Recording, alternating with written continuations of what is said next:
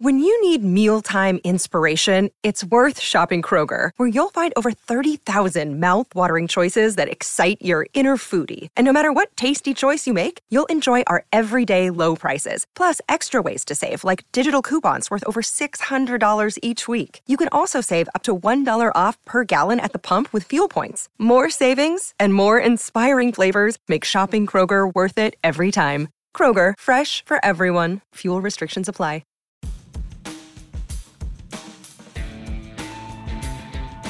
Good morning and welcome to the Football Digest podcast, the show that brings you all the latest from the week gone past and looking forward to the weekend ahead. An esteemed company, my rich colleagues, Andy Dunn, Chief Sports Writer of the Daily Mirror, Jeremy Cross, Chief Sports Writer of the Daily Star, Matt Dunn, football aficionado of the Daily Express. Thanks so much for joining us, guys, on the Football Digest podcast this week. Lots to get stuck into, really. Reaction to Chelsea Atletico last night, where a couple of us were, and perhaps looking forward also to the Champions League draw on Friday. England squad later, so that's interesting. And we're going to have hopefully have a little bit of fun at the end, sort of about press conferences as well, perhaps. So please join us for that. But listen, let's start with last night's action. And in particular, Chelsea v Atletico. It was quite interesting that Thomas Tuchel said after the game that basically we shouldn't be afraid of anyone and no one will want to face us. Matt, you were there with me last night at Stamford Bridge. So what did you make of Chelsea's performance last night? And is Tuchel right to be so bullish? I guess he's got the stats to prove it at the moment. Unbeaten in 13 games. What a start for him. I was going to say, you wouldn't want to be next out of the hat and told it's your turn to try and beat them. Right now, I thought they were really good last night. I have to say, I thought Atletico were poor, but I think that's partly because Chelsea made them poor. Didn't give them anything from the first whistle. He was also said last night that, it wasn't pretty, but they were ready for the physical challenge that anyone's going to throw at them. And I think when you go to Stamford Bridge now, especially, and also in the away games, you're going to have a fight on your hands if you're going to, come through any two-legged tie. And there's a certain amount of belief there. Kante's back to the old Kante. I thought he was exceptional last night. Every time I sort of glanced up from writing, he seemed to be on the ball, whether it was at right back, left wing, wherever. He just seemed to be in the middle of everything. And you just saw him build everything. And it worked. Given they're not supposed to be able to score any goals, they got a couple without Mason Mount or Tammy Abraham in the team. And there was very little you could say. I mean, they were dead lucky with the penalty, I think. I have to say, before VAR, that's never a penalty in the old school, because I was lucky, how they stretch us out all the way along the pitch at Stamford Bridge. I think I was a bit further along from you, but it happened literally directly in front of me. And you could see the smile on his face as he was looking at the assistant as he went down. And it was one of those that, yes, there was an arm across his sort of tummy, but almost to save himself from hurting himself because he was so determined to throw himself to the ground. It was one of those that you'd never have given in the old days. But VAR on a different night might have made it a very different game. And then who knows, we're then saying Tuchel's a myth and, it's all a busted flush and it's all over for Chelsea. But no, until that happens. But they didn't even check it, Matt. They didn't even check it, well, did they? We didn't see it. They didn't ask. I'm sure they checked it. They didn't ask the referee to look again. Well, my learned friends at BT Sport were suggesting on the match coverage, so I'm reliably informed, that unless it was a major incident, then perhaps they don't. Well, perhaps that's been a bit disingenuous. They don't check it in the kind of the vigorous way that we might do in the Premier League. A little casual look, perhaps, rather than... Yeah, I think that's probably what they said. And they said, do you know what, you don't have to give that. Mainly because they're probably in that casual look. All they could see was the imploring look on Carrasco's face as he went down. And it was just an old school attempt to win a penalty cheaply. If you believe in yourself, stay on your feet, go past him. He's clearly mucked up on his back pass. Go and put the ball in the net. But it was kind of a brief moment of old school football kicking in this modern world, which you think, I was pleased to see it anyway. And I think in the end, the right result was achieved as a result of it. Yeah, absolutely. And Andy, what do you think? I know Thomas Tuchel now. Is he right to have that kind of really confident assertion that Chelsea can be serious players in this competition? Well, you'd be surprised if he wasn't confident. What I would say is that I read all those. I read it. I read it many, many times that no one will be happy or if they draw Chelsea out the hat tomorrow, which I guess might be right, but I guess no one will be happy if they draw Bayern Munich out of the hat tomorrow. I wouldn't be overly happy if I drew Manchester City out of the hat tomorrow. I wouldn't be absolutely dancing for joy if I drew Liverpool out the hat, etc., etc. I mean, it's a cliche, but there are no easy draws tomorrow. And certainly, if you had to choose between Chelsea and Man City, I'll bet you the other six will probably choose Chelsea, even though they're on this unbeaten run. I saw Chelsea last week at Ellen Road, and I was quite impressed. I've been quite impressed the number of times I've seen him under Tuchel. I just think it's a bit early to go overboard, like everyone went overboard about Frank Lampard in the previous regime. So I think, people maybe should heed a lesson there, and maybe let's see over a longer piece about how he does. I still think there's an issue in terms of getting the best out and going forward. But, it's just starting. It really, really is just the beginning of... What I would say is that what I do look at them and I think, you know what, in terms of physical fitness, which I think will be more and more important as this season wears on. I really do. I just think physical durability will be absolutely key to what happens towards the end of this season. And Chelsea look absolutely in great condition. I did see them away when they won at Anfield. And I thought one of the big differences was they looked fitter, they looked faster, they looked sharper. Their movement was great. They matched Leeds United, for example, for their physical commitment and movement on Saturday, which is some going. And I think they've really bought into that. It's very much a modern way. And they've really bought into that. So yes, they'll be tough. I wouldn't go overboard. I would still have them down, as behind City, and sitting behind Bayern Munich in the bookmakers' odds. I don't know what they are, but I'm guessing they'll be sort of, listen, you wouldn't want to draw any of those teams, would you? So I think that's a bit, yes, they can be confident, but I would just, for the minute, just temper the accolades for Tuchel. Foot on the ball. Foot on the ball, mate. Yeah, yes. I mean, foot on the ball. I love what Matt says about Kante. He has been superb. And It's funny, I think one of our colleagues, I can't remember which one, who it was, and I do him a disservice. Was it Philippe Auclair? One of our, who basically said that this idea that Kante is everywhere. He's not. He's just always in the right place at the right time again. And that's exactly what he's doing. And, bear in mind, I don't think he even started the game at Ellen Road. So they've got a squad whose depth probably doesn't quite match Manchester City's, but it's not far off. Yeah, no, it is a remarkable transformation. And Kante, fancy that playing him in his best position, midfield anchorman. It'll never catch on. He's Europe's best anchorman, arguably, and fancy that. He plays really well when he plays there.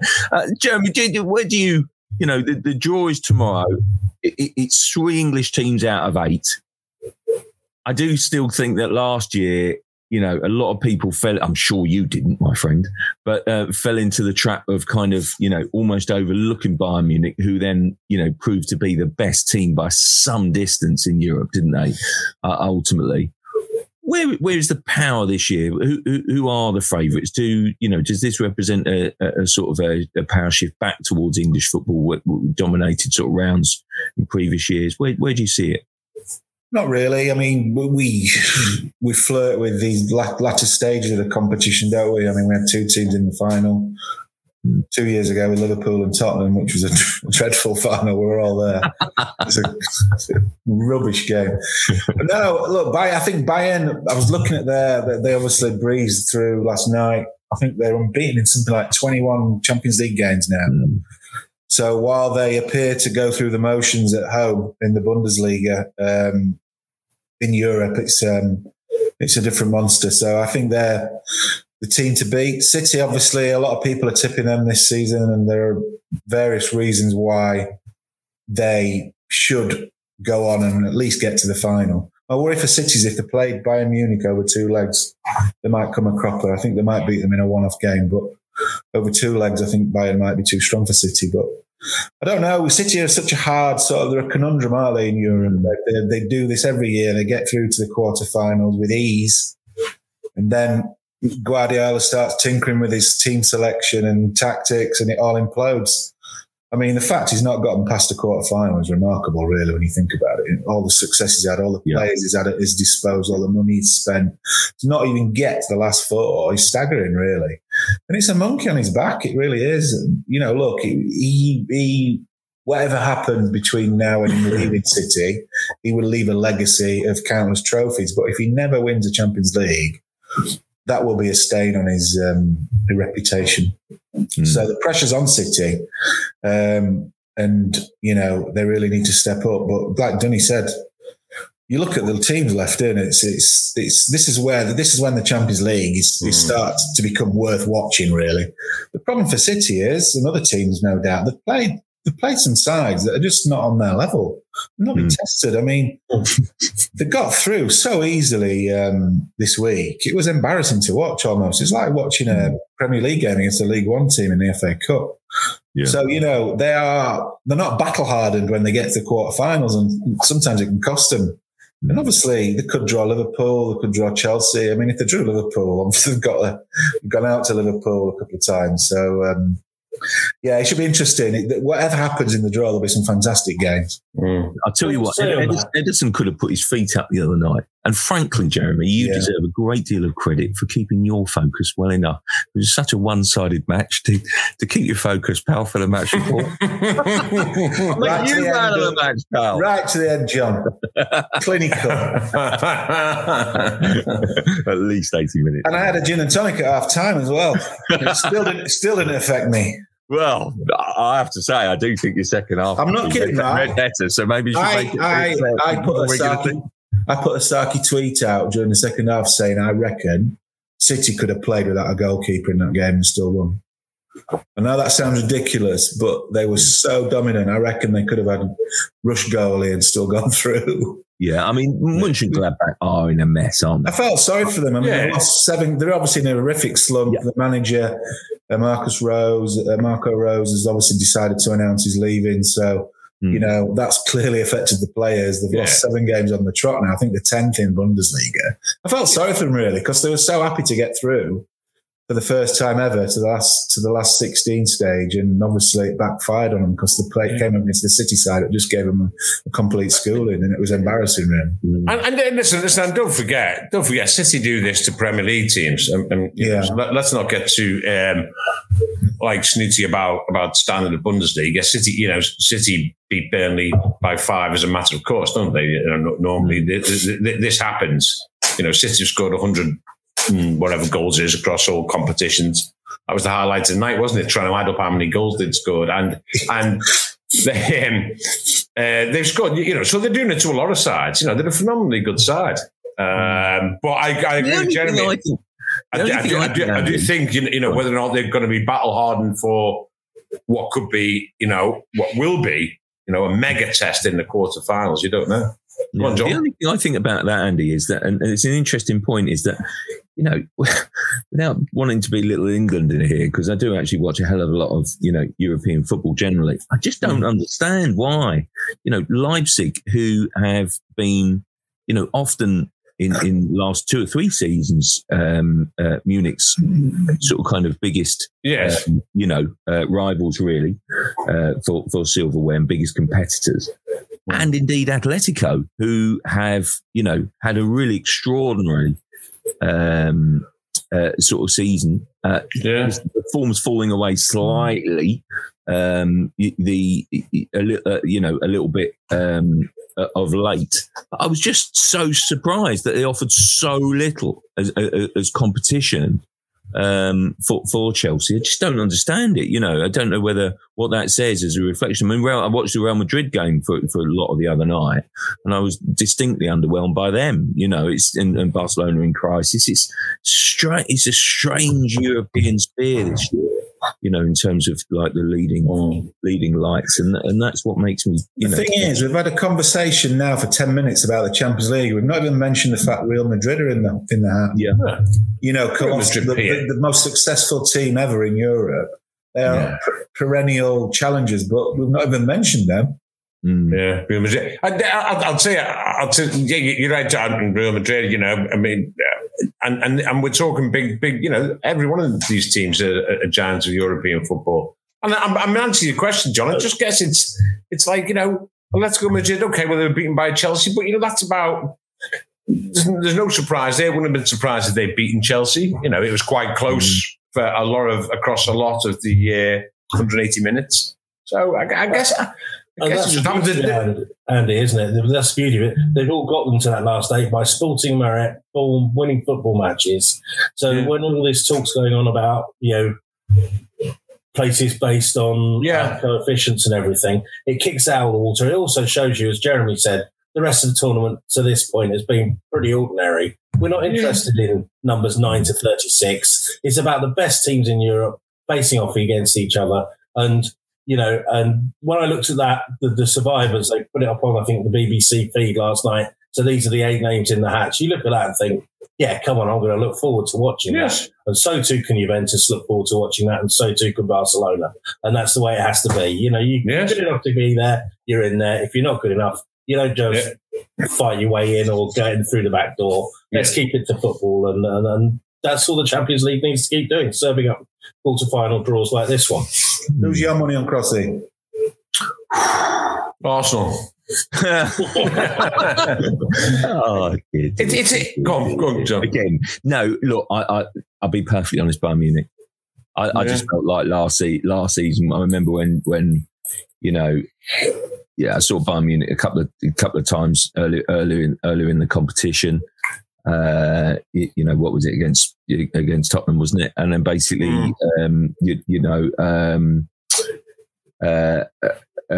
then I just thought that their performance actually at Stamford Bridge in that first leg, I just left that game, and then obviously we had the big break between the two games, clearly.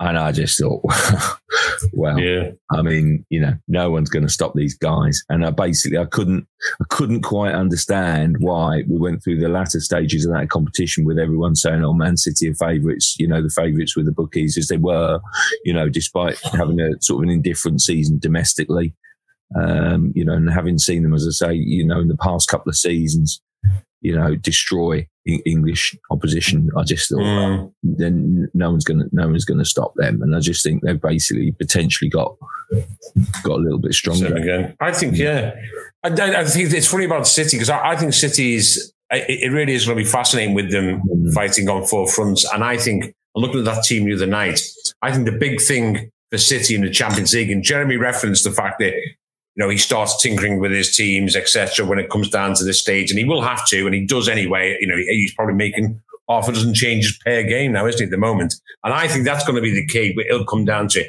is what team does he play? Let's say he draws Bayern Munich in the quarterfinals. What team does he play? He's going to have to decide what his best team is, because his best team is the one that he'll need to win the Champions League. And at the moment, you're looking at it and you're thinking, what is it? And strange enough, those of us who were sort of doing what we call a second piece from the game. I mean, obviously, like Jeremy and our colleague David were doing the match reports on the game. And those of us who were just trying to find something else to write about on Tuesday night, a lot of us focused in on someone who wasn't playing. That was Raheem Sterling. Yeah. And his situation, does Sterling make Pep Guardiola's best 11 at the moment? And it's a fascinating question in the sense that he's going to have to decide this when he comes to the big games in the Champions League. Who makes it there? It's okay, Marvin at his bench, he's got, 10 brilliant players on the bench, but he's going to have to pick the best 11. The thing is as well, Dunny, if you remember back to last season when they played Lyon, he almost sent a team out that was more concerned with what Lyon were going to do, how they were going to play, instead of focusing on what they could do to Lyon. It was the flip side of that, and it cost them dearly, and they were embarrassed in the end. Now, he shouldn't be doing that, because he's got a vast array of talent at his disposal, and he should be confident in being able to pick a team that he thinks can go out there and impose themselves on any side, including Bayern Munich. you don't think like that. You shouldn't be in the competition. So when I see someone like Tuchel saying, we can go on and win this, we can do well, it's refreshing, I think. So whenever Guardiola's asked about winning the Champions League, he just hides away. Yeah, we hides away from the quadruple at the moment as well. Yeah, but why not? Why? I mean, before the game this week, Zinchenko was the player put up for us. We asked him about the quadruple. He said, "Why not? Why not? We can do it." And then Guardiola came in and told what Zinchenko had said, and he hit the roof basically, and said he shouldn't be saying stuff like that. Basically, he needs to focus on this game and not start dreaming of what a quadruple. He needs to focus on getting himself a game at some stage. Yeah, that's right. But the point is, if you think you can do something, you shouldn't be afraid to say it. No. You shouldn't try and not lie, but just hide away. So fair play to Tuchel for standing up and saying, why can't we go on and win it? I think that lays down a challenge to the players. Yeah. I think that's I think that can work mentally, gets into the mindset, don't that's right. Do you remember? Pep's not afraid of that though, is he? Because he set down that 100-point mark for his players. Yeah. And he's not afraid of setting it. So I think he's just worried about them thinking big picture and not focusing, this is an easy one. We're pushing for the quadruple. We can knock these over and then play. He just wants them focusing at the here and now. I can kind of understand that. Yeah, do you remember in the run up to the summer of 2018? England players were actually under orders to say they can win the World Cup, weren't they? Do you remember? We would always throw in the question, "Can you win the World Cup?" And we win it. And if someone just actually nods or shrugs or picks his nose or sort of looks sort of vaguely positive in response to your inane question about whether you not win the World Cup, yes, we're so and so. Harry Kane says, "Bring it on!"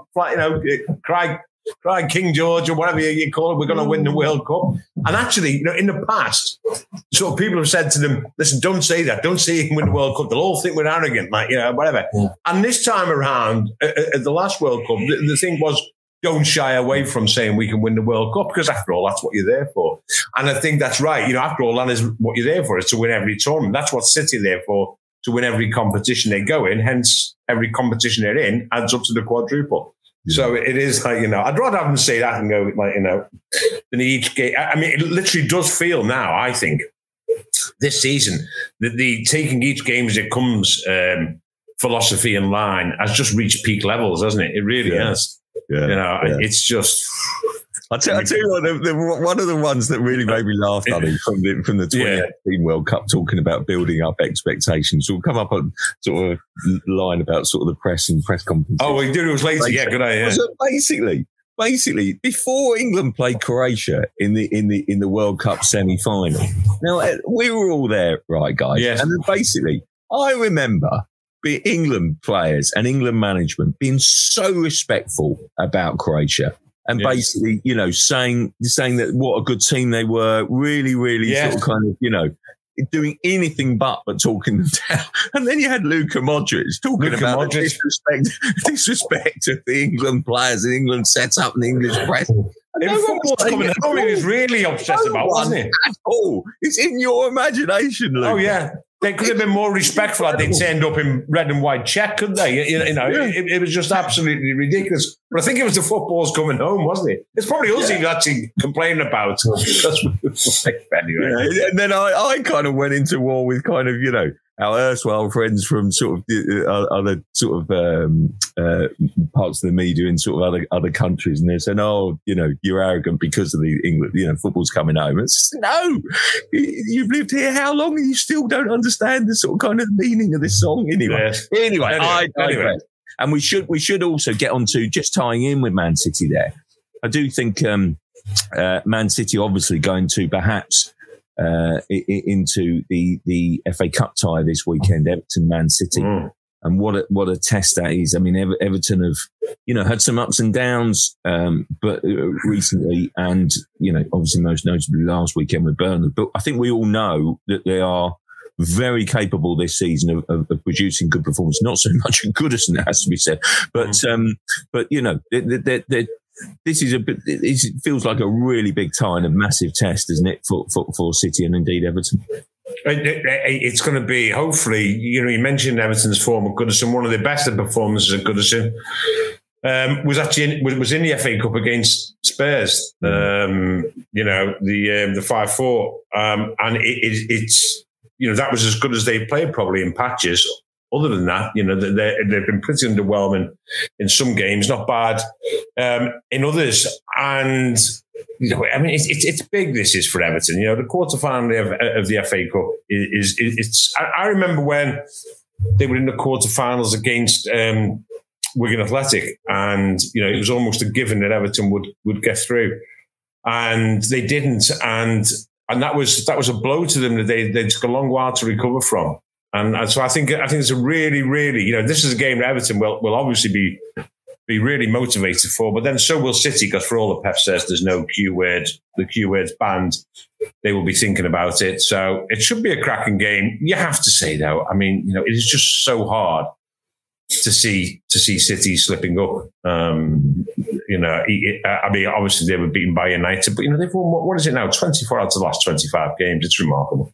No, it is absolutely astonishing. Matt, do you see, do you see another City win, Everton?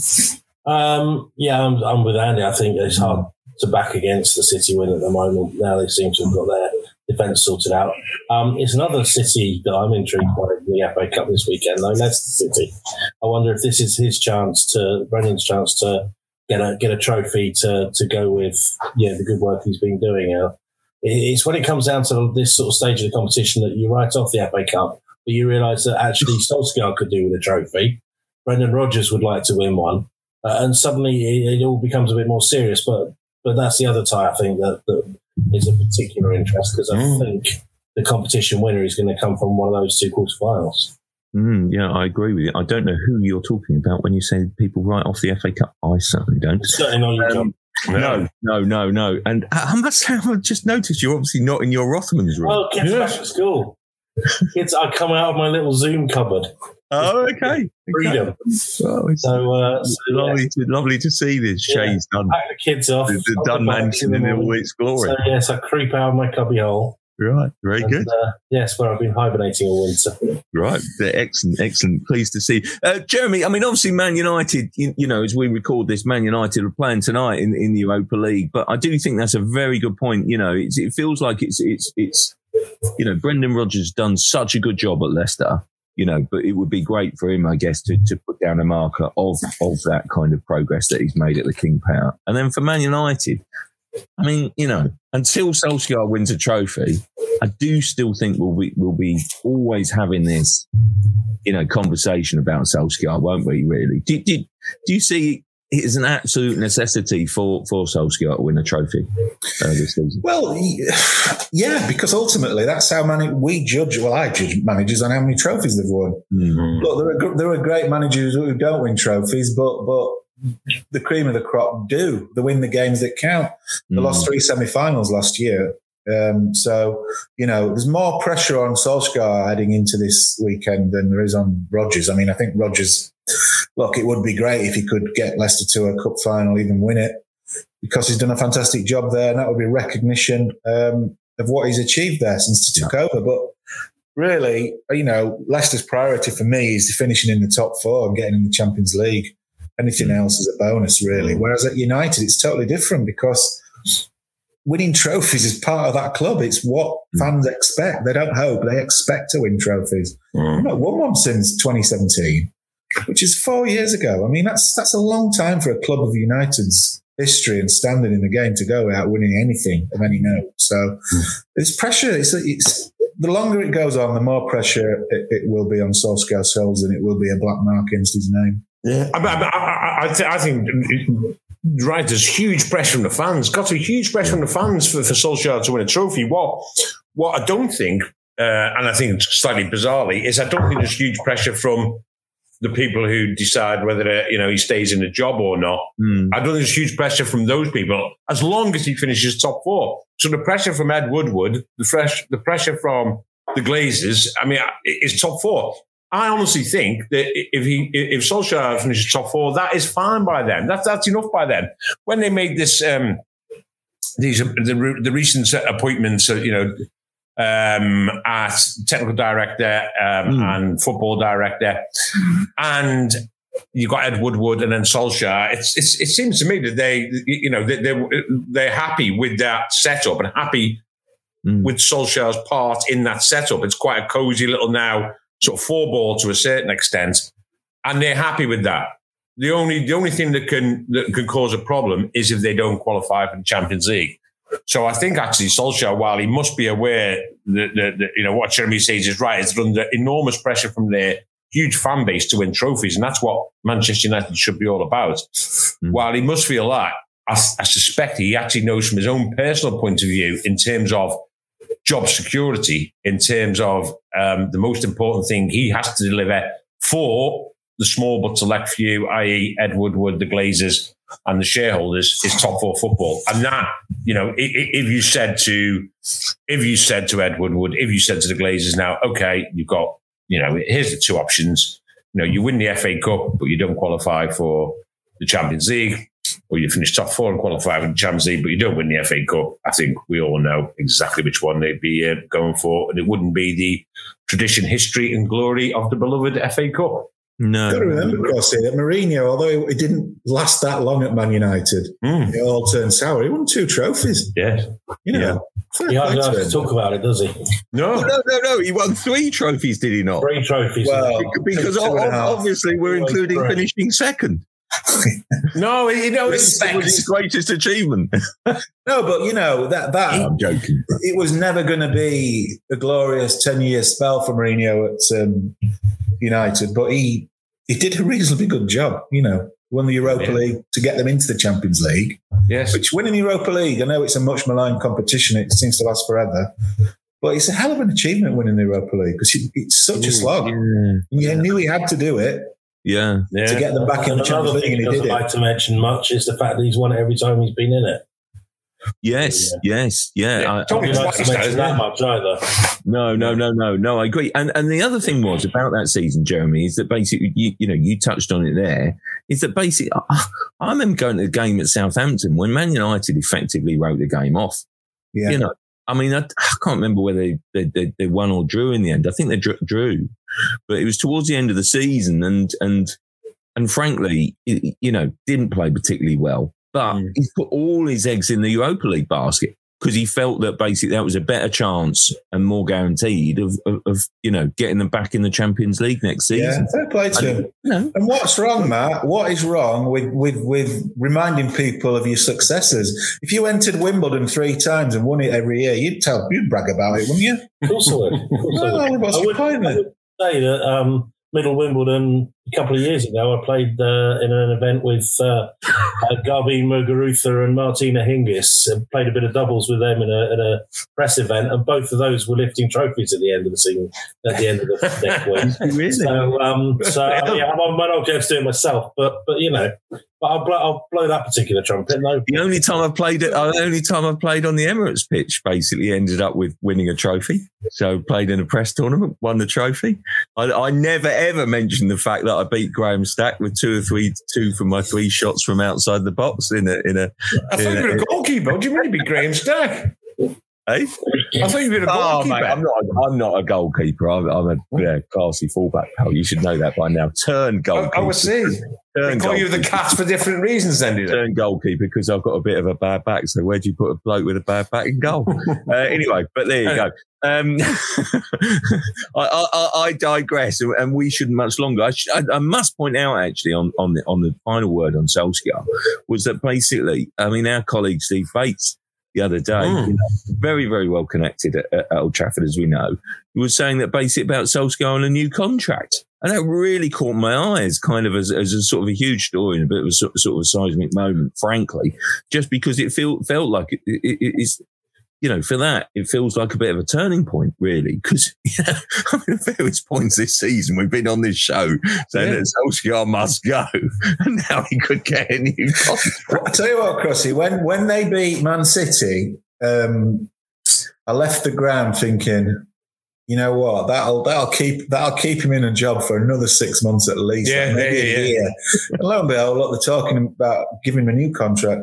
Solskjaer's got this amazing ability to pull a rabbit out of the hat when he has to, i.e. City or like PSG in the Champions League. Yeah. And curries so much favour with Ed Woodward. They're so close, those two. They have a strong relationship, and it's starting to dawn on us now, I think, that things have got to be going to have to get really, really grim. Isn't that a sign of what's a little bit not quite lined up at Manchester United? Yes. In that Woodward's trying to get Solskjaer to sign a new contract to fend off interest from who exactly? Yeah. It's not like you can have the time. Emotional return to Mulder, of course.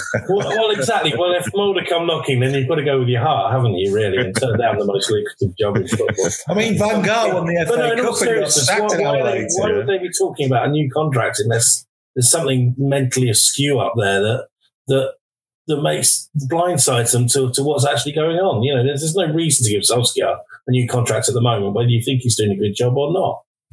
Yeah, I do still think if you step back from it, you're making a kind of, you know, if you separate yourself from the emotional attachment of Solskjaer, I think that basically you'd have to say they're making progress. But I think they're basically, you know, we judge Man United. The point is that I think that we judge Man United to a higher standard, don't we? Because for most of our working lives, we've regarded Man United as the biggest club in the country, if not Europe. You know, it's the biggest club in the world, John. I mean, that's the thing. That's what they are. They are the biggest club in the world. For everything that's Here's a thought for you.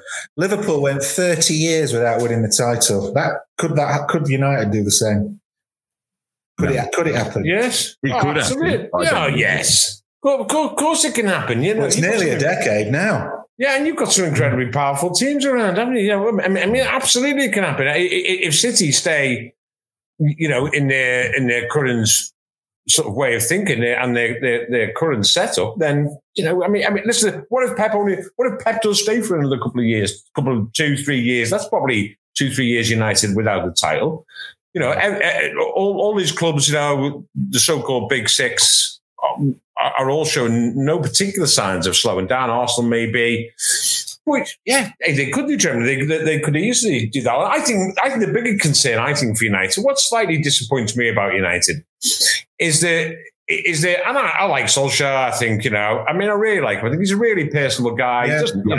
He doesn't get carried away when they're doing well, and he doesn't get particularly down when they're getting beaten. He dealt with, I think, with Pogba and the agent thing, you know, absolutely brilliantly, just like basically. Yeah, absolutely. So what? He dealt with it far better, I suspect, than we actually dealt with it.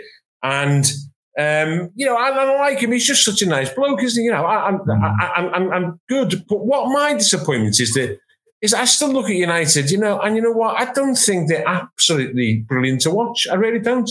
You know, as someone without any Manchester United allegiance or non-allegiance, I am completely and utterly neutral about whether United do well or not.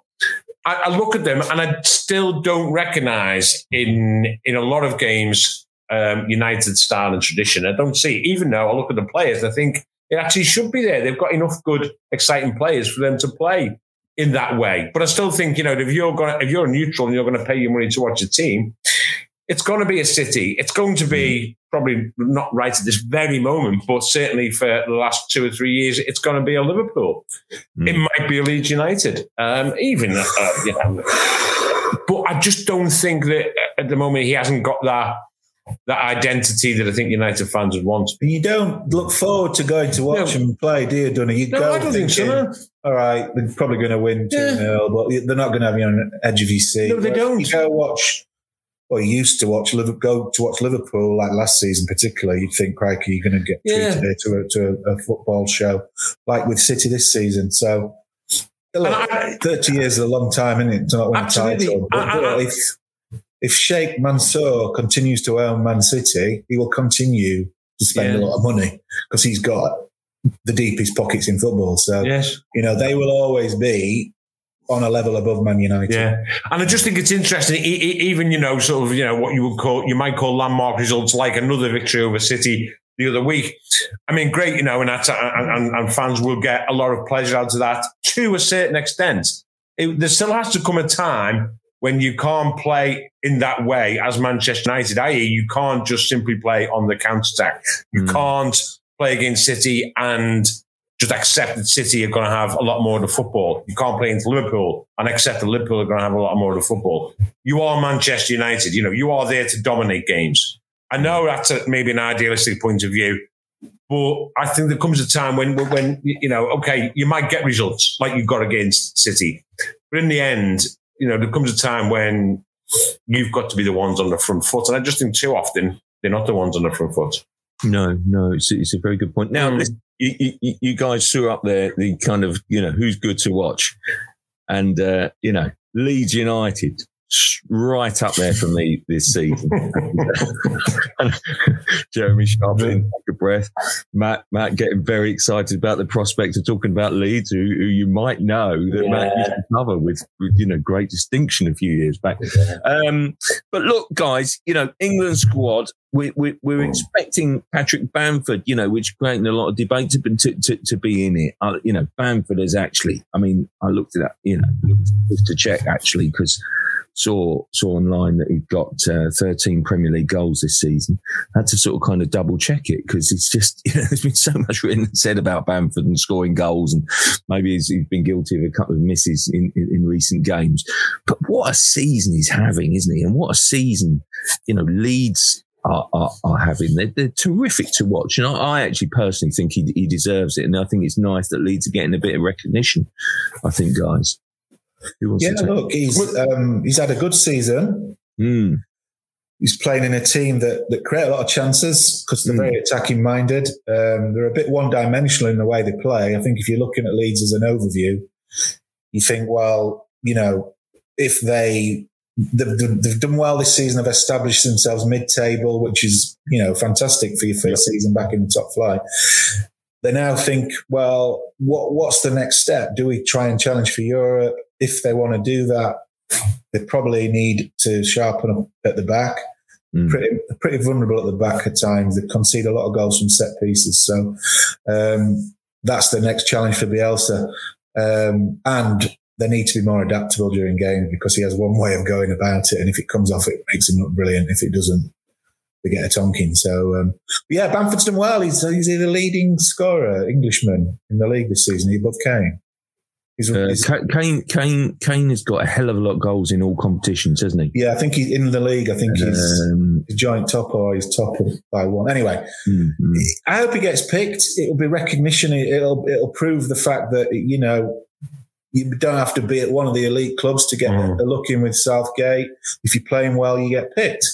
Now, long term, there's so many options available to Southgate in attack. You could reel off 10 names. So is he at that level of a Kane? No. Or a Rashford? No. He's a different type of player, Bamford. He's not a link man. He's got good control. He's not got a lot of pace, though, which I think it will count against him at that elite level of England. Southgate likes a lot of speed in his teams up front. So, but no, fair play to him. If he gets picked, it's deserved. And, if he gets a game against San Marino or whoever, he could score.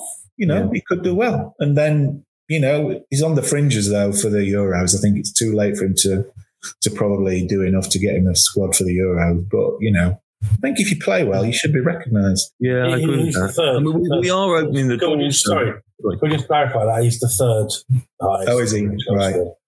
Calvert-Lewin and Kane are above him. But I would have to say this is the best ever breakthrough season I think a 27-year-old's ever had. That's the trouble. Chelsea signed him 2012 was when they identified someone with talent and said, let's pay a load of money to Nottingham Forest for this player. If he was doing this in 2013, 2014, then you'd be excited about it. But, it hasn't happened for him for various reasons. And it is great that he's having his moment in the sun at the moment. But I'm not quite sure what Southgate's doing, thinking, let's bring him into the fold, unless he's that short numbers that some of us should be bringing our boots. Yeah, I just think, Matt, it is a case of what you think a national team's for. I know it's a broad, very esoteric question, but should it also be a reward for how you play? Should it also be? Should you? Otherwise, we would just be picking players saying that they have their futures way ahead of them. And should it at times? Well, actually, you know what? Do we think that Patrick Bamford is going to be a key figure in the Euros this summer, or indeed in World Cup 2022 in Qatar? Well, no, probably none of us do. But, should it be, should you be overlooked just because of your age? Should you be overlooked just because you've been a very slow burner, as suggestion Patrick Bamford is? I think it's just a nice message to send out. It's a nice reward for him. What I would say is, one, I'm amazed because I thought when he went off injured at the game I was at last Saturday, it looked like a proper, decent, I can't say decent, sort of serious looking injury. So, but clearly Bielsa must have told Southgate that Bamford is fit and can play. So I'm surprised at that. Secondly, the other thing with Bamford is that what I would say is that, strange enough, after he did go off against Chelsea after about, I can't remember, half an hour, 25 minutes, Leeds really struggled without him. I mean, he really has found a team in which he is absolutely central to the way they play. He's everything to the way they play. When he's there as the link man, as the fulcrum, as the target man up there, and linking that play, that is the way that. And when he went off, I mean, bizarre as it seems, when you think about the great way they play Leeds, the fluency, and the talented players they've got throughout the team. When Bamford went, without Bamford, you just thought, they look a different team here. And every argument you've made there, Andy, is exactly the same reason why it was brilliant that Kevin Davies got 20 minutes playing for England. Yes, exactly. You'll never take them away from him. As long as we see it in that sort of bracket for Bamford, then yeah, I agree. I mean, Kevin Davies, by rights, he was a young teenager when he with Chesterfield. Yes. Showed all that promise. Came back and it was the most pantomime 20 minutes at Wembley. It was like every long ball lumped up to him, and this was clearly going nowhere for England. It was doing nothing for England. And okay, if that's what Patrick Bamford decides in a time when Southgate's struggling for players to play, but let's not get carried away that he's going to suddenly. But what I mean is, if we keep that in mind, then fair enough. Perhaps you should. We have seen in the last year or so, particularly with certain players.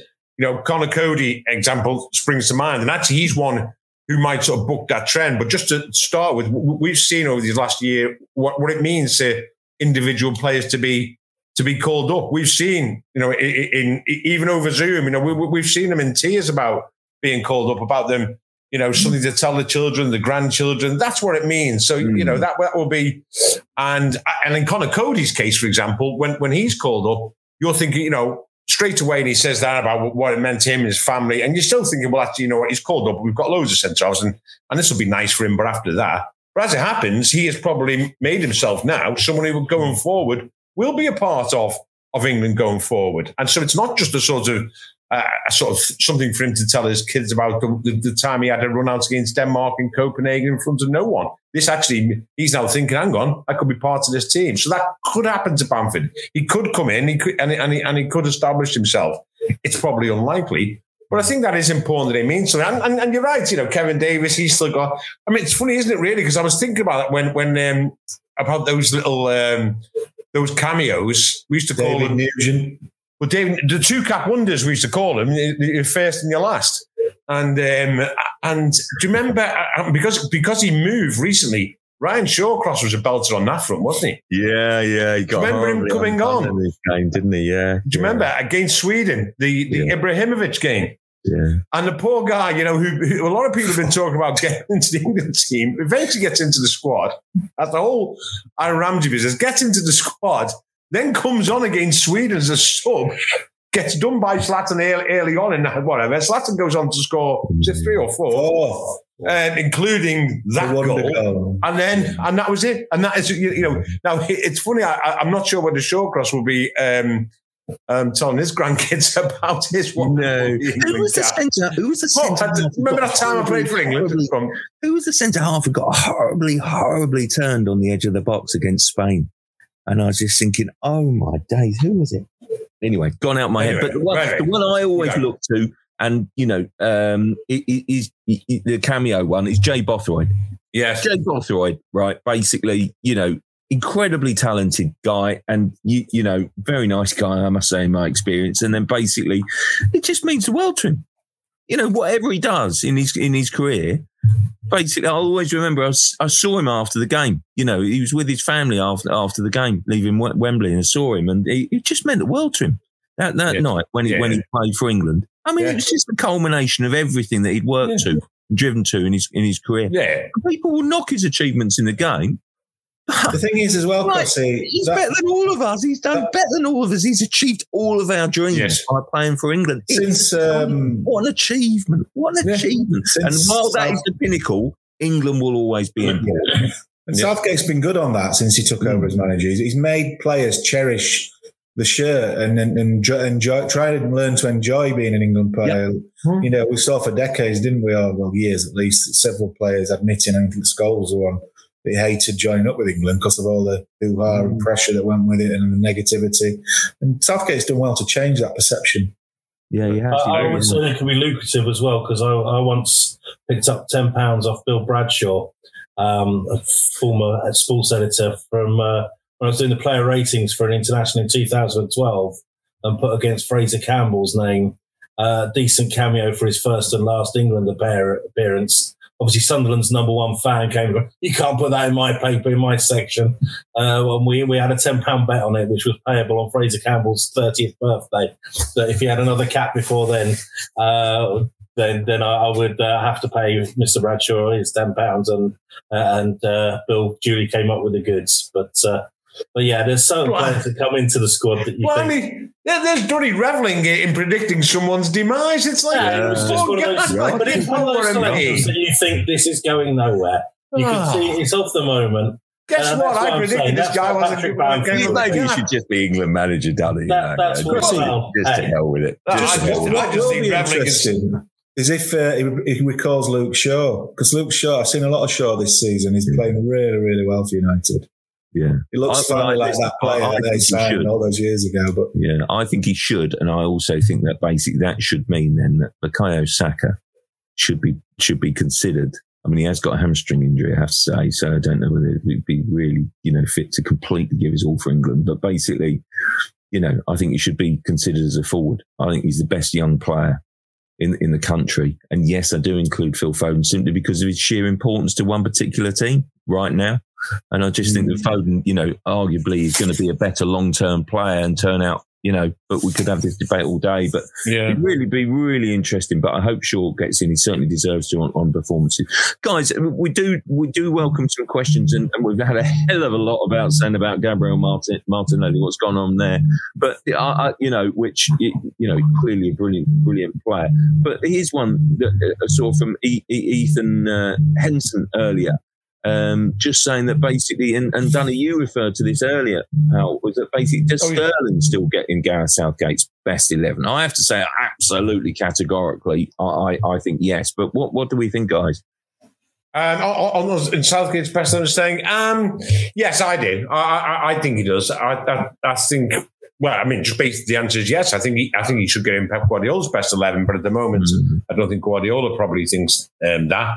But yes, I think he does get in England's best 11. I think it's been shown. He's shown on so many occasions that how important he is to England, and combinations with other players, and with Harry Kane. And I would stick with him at the moment. Yeah, I don't see any reason to change that. I don't see any reason. I don't think he's had his best season, Raheem Sterling. Certainly, I don't think he's had his best season, in front of goal. I think we've all known throughout his career that the finishing can be a bit, how should you say, mercurial. Sometimes it can be absolutely inspired. Sometimes it can be fairly uninspiring. But yes, absolutely. I've still got him in my first choice England team, that's for sure. Yeah, the door is open, guys, for a new goalkeeper, isn't it? Because we've got these three back-to-back without Jordan Pickford because he's out now for 2-3 weeks. Should Nick Pope play them all? Basically, and do we think that Nick Pope is a viable contender to be number one at the Euros this summer if he does well?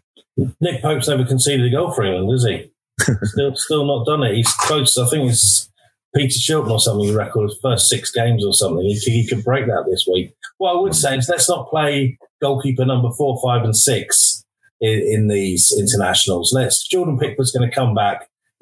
Touch wood. He's going to play in the Euros. He's going to be England's top three, one of their top three choices. Let's give a goalkeeper at least 2 games, possibly all 3 in Nick Pope, to give them some experience, because that's the big problem. Is behind Pickford, no one's got any experience, and if you share that out, widely between 3 other candidates, suddenly you've got nobody with any experience. And I think this is an opportunity, I hope, for Southgate to make a decision on who his number 2 is, if you like, and stick with him for perhaps all 3 games to start building some rapport with the defenders in front of him. He took Pickford to Russia with no experience.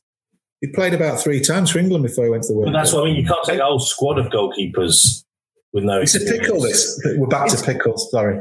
Because for Southgate, simply because Pope will probably be his starting goalkeeper in this next run of games. And if Pope plays really well, what does he do with Pickford? Does he go back to Pickford come June? Does he stick with Pope? The problem he's got with Henderson, of course, he's played lately at United because De Gea got allowed to go back home. But Henderson's not played enough this season really to make a judgment on him. So, and he should have done better with the AC Milan equaliser last week. So that he didn't do himself any favours there. So it's an interesting scenario, the goalkeeper situation, because there are still people who aren't convinced Pickford should be number 1. Yeah. He's still capable of the calamitous mistake. So, it's not. But not so much for England, though. That's been Southgate's point.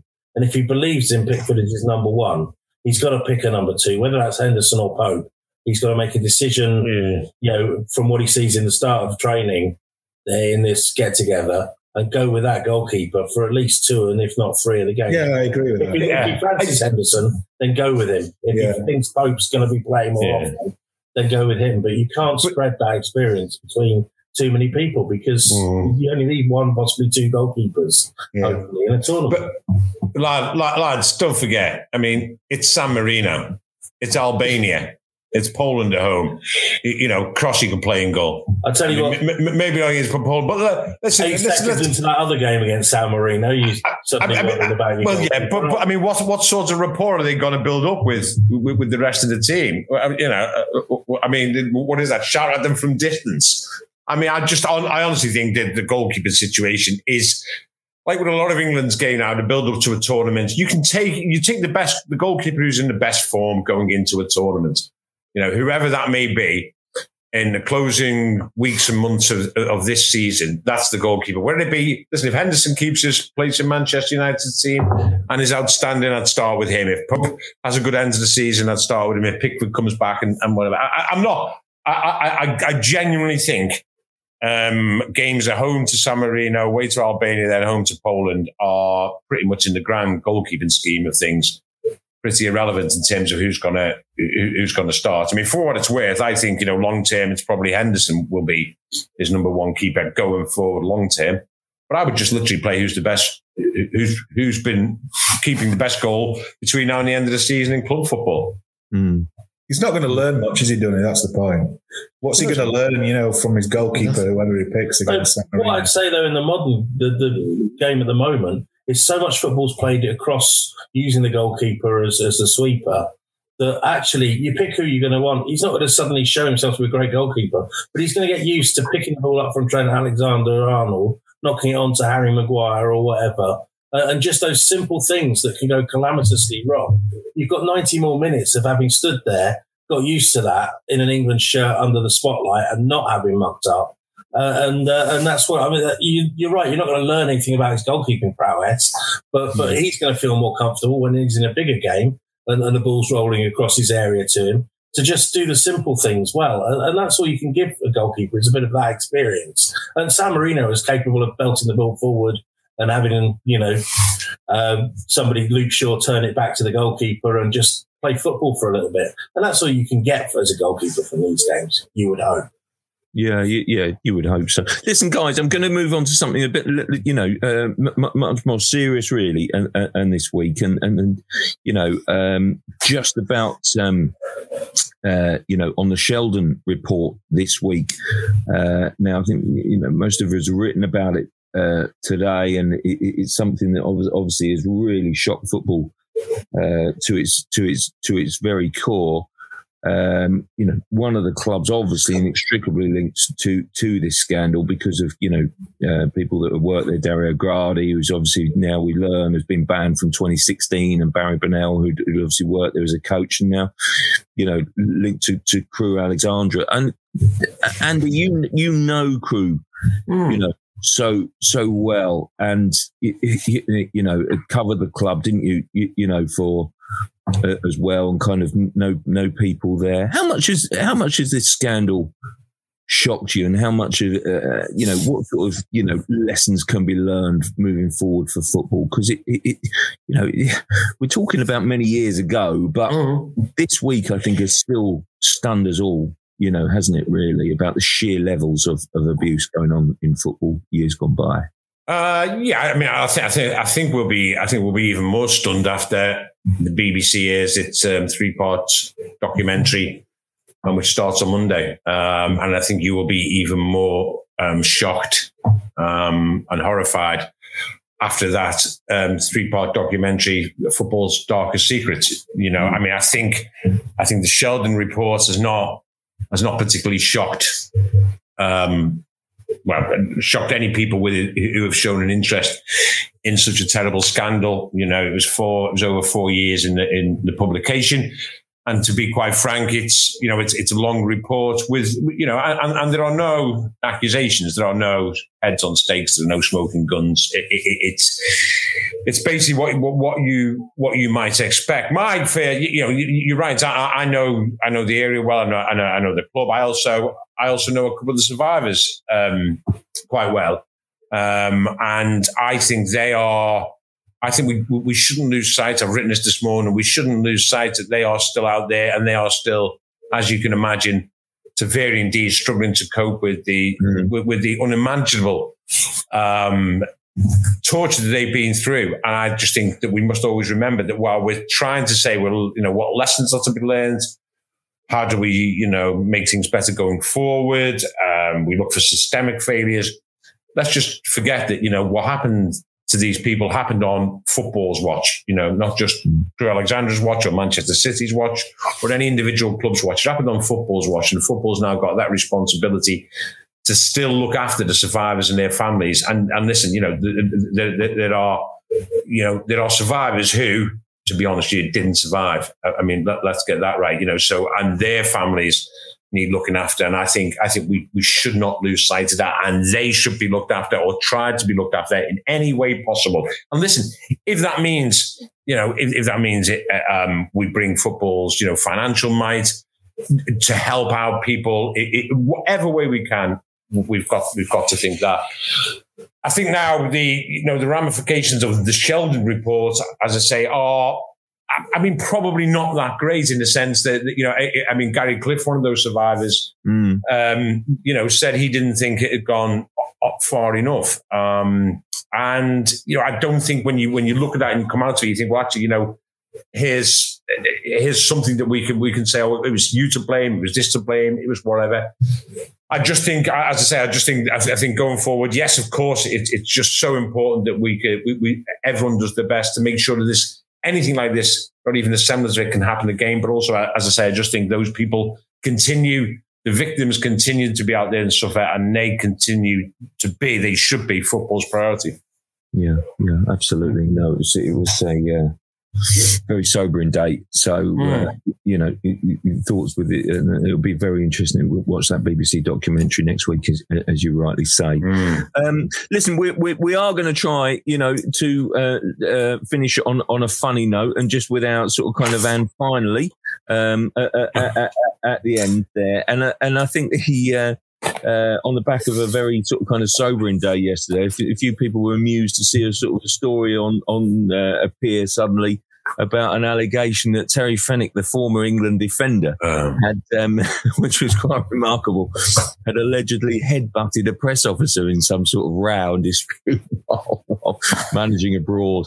And I was just going to ask you, really, sort of for recollections, guys, of perhaps your funniest or most bizarre press conference memory. On the subject of sobering, go on. Sorry. ironic that you mentioned sobering, because I think you might have been at this press conference, Dunny. Were you at the Anderlecht press conference with Leeds in 2001? I vaguely recall it, yes. So we turned up at Anderlecht. Leeds were playing them in the Champions League, and they'd set aside this room for David O'Leary's press conference. But at the back of the room was a free bar. So the guy who was stood on the door basically just said, "Help yourself to a beer, lads, if you want one." So we were like, it was like a red rag to a bull, several bulls. So we all basically went behind the bar and just started pouring our own beers. And O'Leary was really late. So he was like an hour late, I remember. By the time he got to the press conference, we were literally half drunk. And so I went and sat down with a beer and was feeling, I probably had about 4 or 5 beers by this point. It was strong Belgian beer, obviously. And one man who shall remain nameless remained behind the bar during the press conference. O'Leary was just looking over, looking totally perplexed by what was going on. There was lots of giggling at the back of the room and general sort of infantile behaviour from grown men. And there was a press guy stood behind the bar asking him questions while he stood behind the bar with a pint in his hand. And then the following day, we played the Belgian press, and it was humiliating. People being sick at the side of the pitch, people passing out. I've never felt as horrific as I did that day on a football pitch. It was horrendous. Way too much alcohol had been consumed. So that's one of my favourite press conferences. You won't be surprised to hear. Giving us a good rep here, isn't he? Yeah. Thanks for that. Crossy, are you aware, or were you there? If I say David Seaman and Legoland to you? No, I wasn't there, but it's an absolute belter. It is an absolute cracker. Please, it's at a time when there was a big North London derby coming up, big massive North London derby, as if every North London derby is massive, obviously, and they. And I mean, David Seaman, as we all know, was quite reticent at times. I mean, when he was on duty, international duty, you'd walk through the hotel and David Seaman, be walking the other way and you'd say, "Morning, Seamo," and he'd just look at you, "Oh, you're not getting me on that one." You say, "Come on, follow." And there was also, and then there was the famous time, of course, one of our colleagues ghosted his column at one tournament and they were beaten. Who were they beaten by? They were beaten by, I can't remember. They were beaten by someone, a couple of goals. But basically, do the column. And Seaman says, we went through the video and we analysed this and analysed that, and we went through and we have the specialist coaches in, whatever. And he said, "What was the conclusion?" He says, "Just one of those things, wasn't it?" And then, if you remember the World Cup 2002, David Seaman wouldn't speak to us for the entire tournament. And then, when after the quarterfinals, of course, he'd been, let's say, complicit in England losing, he came into the mix zone wanting to talk, was in tears, and was famously booed by one of our colleagues who should remain nameless. Oh, no, you got to name him. No, I can't. He's now retired. I can't possibly. But I've got to say the great story about that one. Also. I'm coming to the other story. Go on. Well, it was just very quickly on that one. He was in tears in the mix zone. Who should comfort him and try to say, "Don't worry, David, it's all right. It'll be okay. You've had a wonderful career." Jeff, trying to sort of show him Mark Irwin. Was it Mark Irwin? Yeah, Mark Irwin. Well, let's just say it was one of Mark Irwin's colleagues who actually booed him into the mix zone. To be fair, David Seaman hadn't spoken to us for the entire tournament, and then watches one of Ronaldinho's go in, and then he comes in tears into the mix zone. But the Legoland one's a classic because it's ahead of a North London derby, and it was it was real. I mean, tensions were running high apparently ahead of this derby, and we find out, as you sometimes do, that a player, through his commercial contracts, is actually doing an appearance for someone, and promoting something.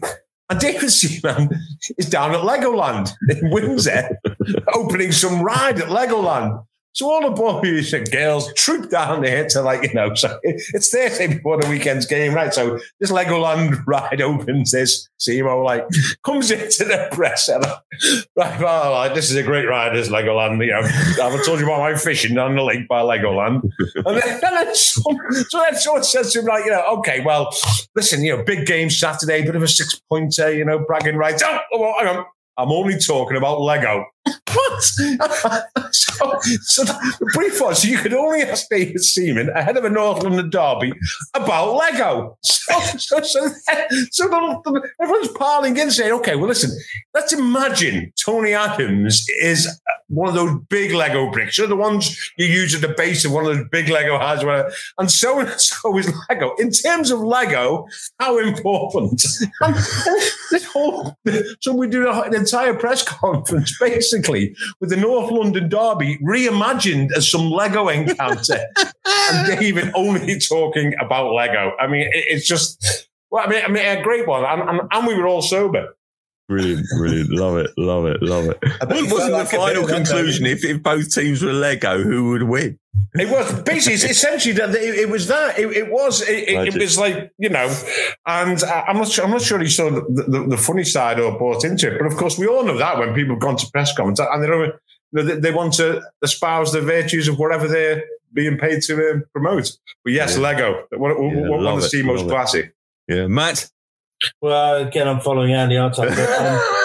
Rather than the press conference with the worst questions, I'm going to try and trump that with the press conference with no questions, which was when in Blackburn, when Setanta were first trying to battle with Sky Sports News and their 24-hour rolling television coverage, and written papers were being shoved aside so that these two heavyweights could really get locked into all the press conferences, and we were kind of made to watch around the edges.